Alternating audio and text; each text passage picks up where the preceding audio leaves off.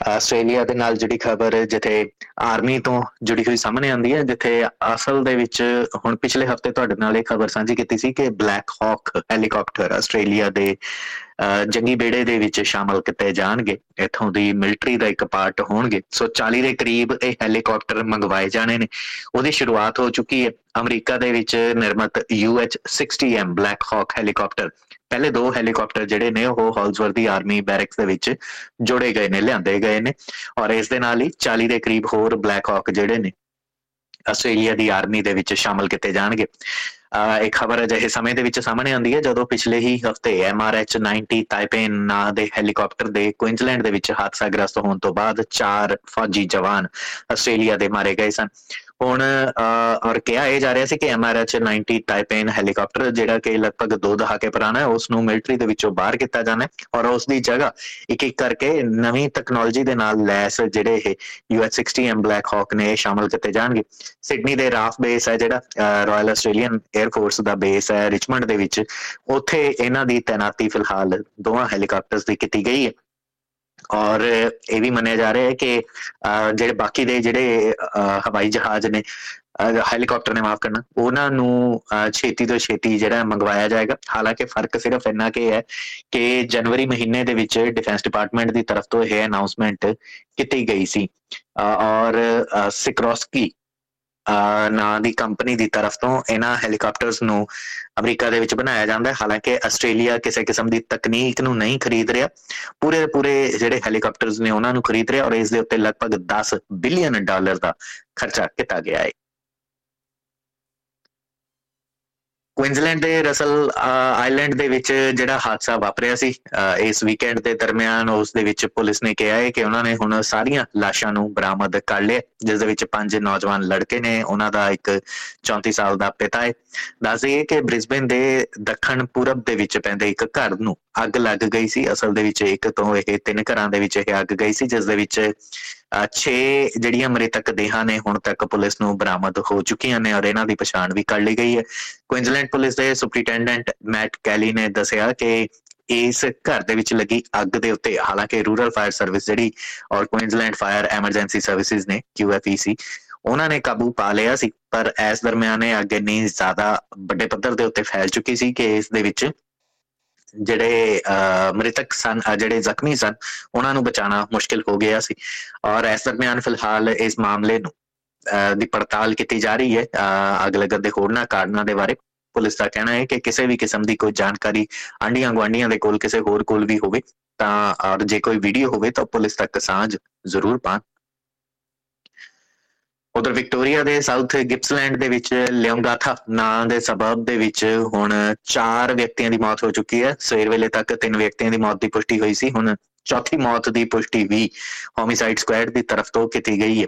ਦੱਸ ਦਈਏ ਕਿ 4 ਵਿਅਕਤੀਆਂ ਨੂੰ ਹਸਪਤਾਲ ਦੇ ਵਿੱਚ ਲਿਜਾਇਆ ਗਿਆ ਸੀ 30 ਜੁਲਾਈ ਦੇ ਦਿਨ, ਜਦੋਂ ਇਹ ਖਾਣਾ ਖਾਣ ਤੋਂ ਬਾਅਦ ਬਿਮਾਰ ਪੈ ਗਏ ਸਨ। ਬਾਅਦ ਦੇ ਵਿੱਚ ਡਿਪਾਰਟਮੈਂਟ ਆਫ ਹੈਲਥ ਨੇ ਦੱਸਿਆ ਕਿ ਇਹਨਾਂ ਦੇ ਖਾਣੇ ਦੇ ਵਿੱਚ ਮਸ਼ਰੂਮ ਸੀ। ਹਾਲਾਂਕਿ ਉਸਨੂੰ ਪਬਲਿਕ ਹੈਲਥ ਰਿਸਕ ਨਹੀਂ ਮੰਨਿਆ ਜਾ ਸਕਦਾ, ਪਰ ਇਹਨਾਂ ਦੇ ਖਾਣੇ ਦੇ ਵਿੱਚ ਇਸ ਮਸ਼ਰੂਮ ਨੇ ਕਿਸ ਤਰੀਕੇ ਦੇ ਨਾਲ ਜ਼ਹਿਰ ਘੋਲ ਦਿੱਤਾ, ਇਸ ਬਾਰੇ ਪੜਤਾਲ ਅਲੱਗ ਤੋਂ ਕੀਤੀ ਜਾ ਰਹੀ ਹੈ। 66 ਸਾਲਾ ਇੱਕ ਮਹਿਲਾ, 70 ਸਾਲਾ ਇੱਕ ਮਹਿਲਾ ਤੇ ਦੀ ਮੌਤ ਤਾਂ ਪਹਿਲਾਂ ਹੀ ਹੋ ਚੁੱਕੀ ਸੀ ਕੋਰੰਬੁਰਾ ਦੇ ਵਿੱਚ 4 ਅਗਸਤ ਦੇ ਦਿਨ। ਉਸ ਤੋਂ ਬਾਅਦ ਤੀਸਰਾ ਵਿਅਕਤੀ ਜਿਹੜਾ 70 ਸਾਲ ਦਾ ਪੁਰਸ਼ ਸੀ, ਉਸ ਦੀ ਮੌਤ ਦੀ ਪੁਸ਼ਟੀ 5 ਅਗਸਤ ਦੇ ਦਿਨ ਕੀਤੀ ਗਈ ਤੇ ਹੁਣ ਇੱਕ 68 ਸਾਲਾ ਵਿਅਕਤੀ ਹੈ ਜਿਹੜਾ ਹਸਪਤਾਲ ਦੇ ਵਿੱਚ, ਉਸ ਦੀ ਮੌਤ ਦੀ ਪੁਸ਼ਟੀ ਵੀ ਦੀ ਖਬਰਾਂ ਵੀ ਸਾਹਮਣੇ ਆ ਰਹੀਆਂ ਨੇ। ਡਿਟੈਕਟਿਵਸ ਦਾ ਕਹਿਣਾ ਹੈ ਕਿ ਇਸ ਮਾਮਲੇ ਦੇ ਵਿੱਚ ਫਿਲਹਾਲ ਅਸੀਂ ਕੋਈ ਵਧੇਰੇ ਟਿੱਪਣੀ ਨਹੀਂ ਦੇ ਸਕਦੇ ਕਿਉਂਕਿ ਮਾਮਲੇ ਦੀ ਪੜਤਾਲ ਜਾਰੀ ਹੈ।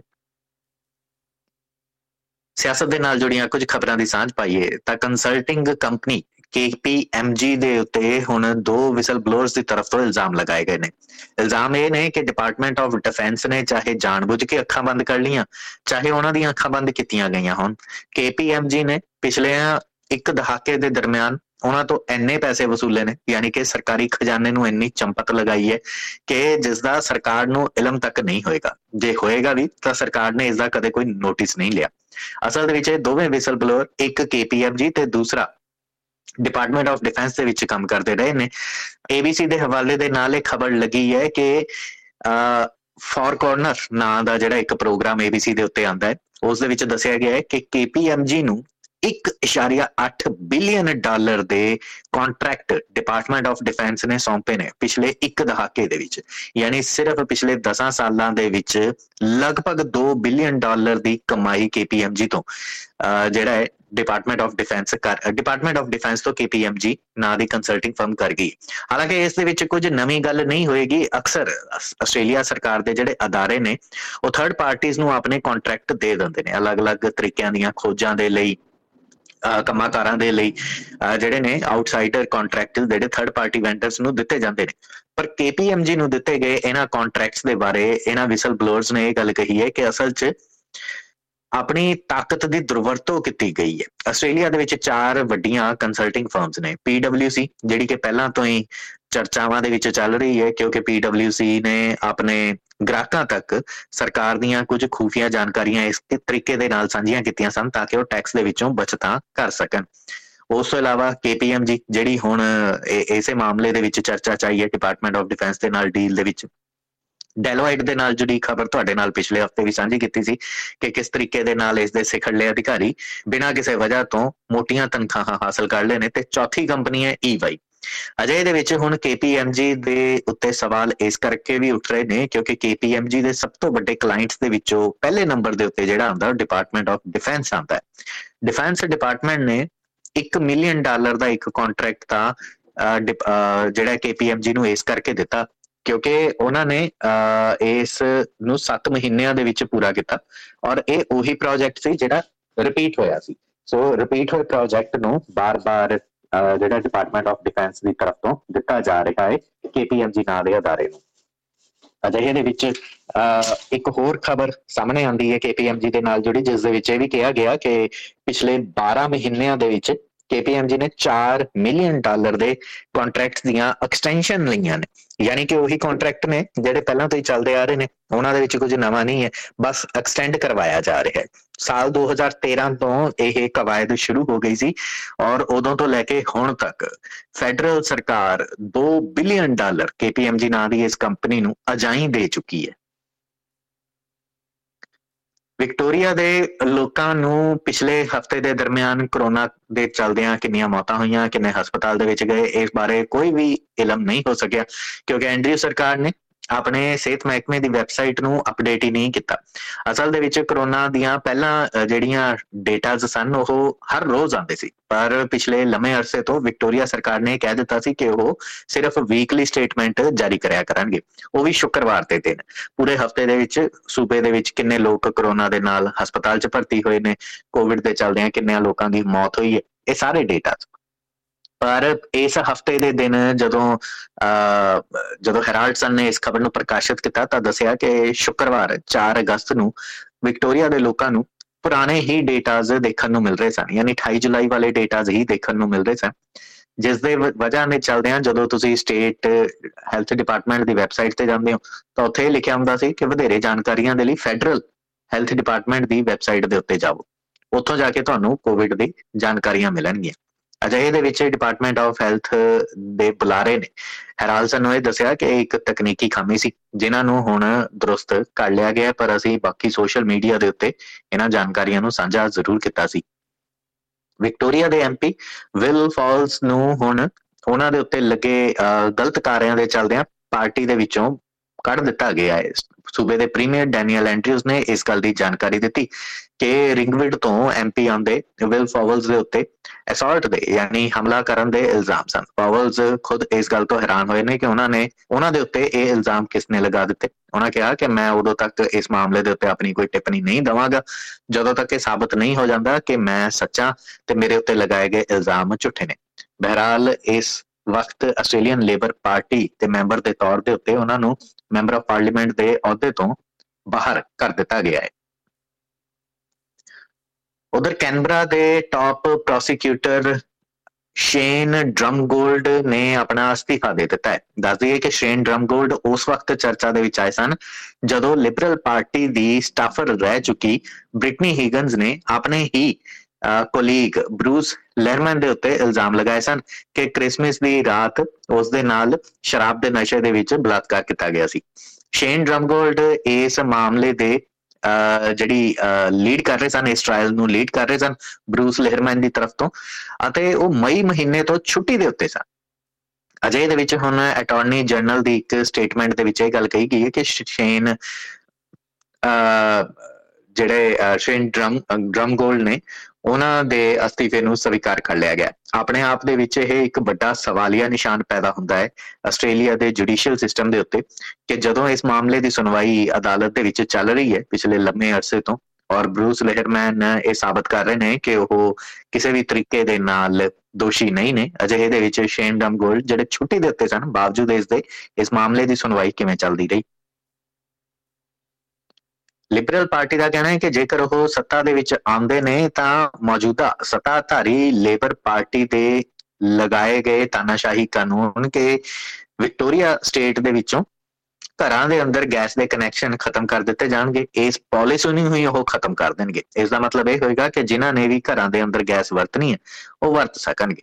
ਹਾਲਾਂਕਿ ਇਸ ਵਾਅਦੇ ਨੂੰ ਉਹ ਕਿਸ ਤਰੀਕੇ ਦੇ ਨਾਲ ਸਿਰੇ ਚੜਾਉਣਗੇ, ਇਸ ਦੇ ਪੁੱਛੇ ਗਏ ਸਵਾਲ ਦੇ ਜਵਾਬ ਦੇ ਵਿੱਚ ਲਿਬਰਲ ਪਾਰਟੀ ਦੇ ਨੇਤਾਵਾਂ ਦੀ ਤਰਫ ਤੋਂ ਕੋਈ ਵੀ ਟਿੱਪਣੀ ਸਾਹਮਣੇ ਨਹੀਂ ਆਈ ਹੈ। ਪਰ ਉੱਥੇ ਦੱਸ ਦਈ ਹੈ ਕਿ ਮੌਜੂਦਾ ਡੈਨੀਅਲ ਐਂਡਰਿਊਜ਼ ਦੀ ਸਰਕਾਰ ਦਾ ਇਹ ਕਹਿਣਾ ਹੈ ਕਿ ਵਿਕਟੋਰੀਆ ਦੇ ਵਿੱਚ ਕਾਰਬਨ ਨਿਕਾਸੀ ਦਾ ਵੱਡਾ ਕਾਰਨ ਵਿਕਟੋਰੀਆ ਸੂਬੇ ਦੇ ਅੰਦਰ ਲੱਗੇ ਹੋਏ ਗੈਸ ਦੇ ਕਨੈਕਸ਼ਨ ਨੇ।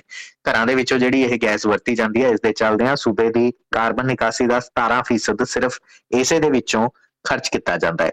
ਇਸ ਕਰਕੇ ਅਗਲੇ ਸਾਲ ਯਾਨੀ ਕਿ 2024 ਦੀ ਜਨਵਰੀ ਮਹੀਨੇ ਦੀ 1 ਤਰੀਕ ਤੱਕ ਇਹ ਕਨੈਕਸ਼ਨ ਜਾਰੀ ਰੱਖੇ ਜਾਣਗੇ। ਉਸ ਤੋਂ ਬਾਅਦ ਇਹਨਾਂ ਨੂੰ ਇੱਕ ਇੱਕ ਕਰਕੇ ਉਸ ਸਮੇਂ ਤੱਕ ਫੇਜ਼ ਆਊਟ ਕੀਤਾ ਜਾਏਗਾ।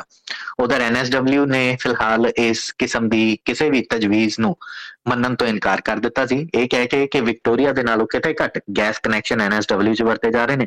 ਅਤੇ ਉਸ ਤੋਂ ਕੁਝ ਦਿਨਾਂ ਬਾਅਦ ਸਾਊਥ ਆਸਟ੍ਰੇਲੀਆ ਨੇ ਵੀ ਇਸੇ ਕਿਸਮ ਦਾ ਐਲਾਨ ਕਰ ਦਿੱਤਾ ਸੀ ਕਿ ਇਸ ਸੂਬੇ ਦੇ ਵਿੱਚ ਘਰੇਲੂ ਗੈਸ ਕਨੈਕਸ਼ਨ ਨੂੰ ਖਤਮ ਨਹੀਂ ਕੀਤਾ ਜਾਏਗਾ।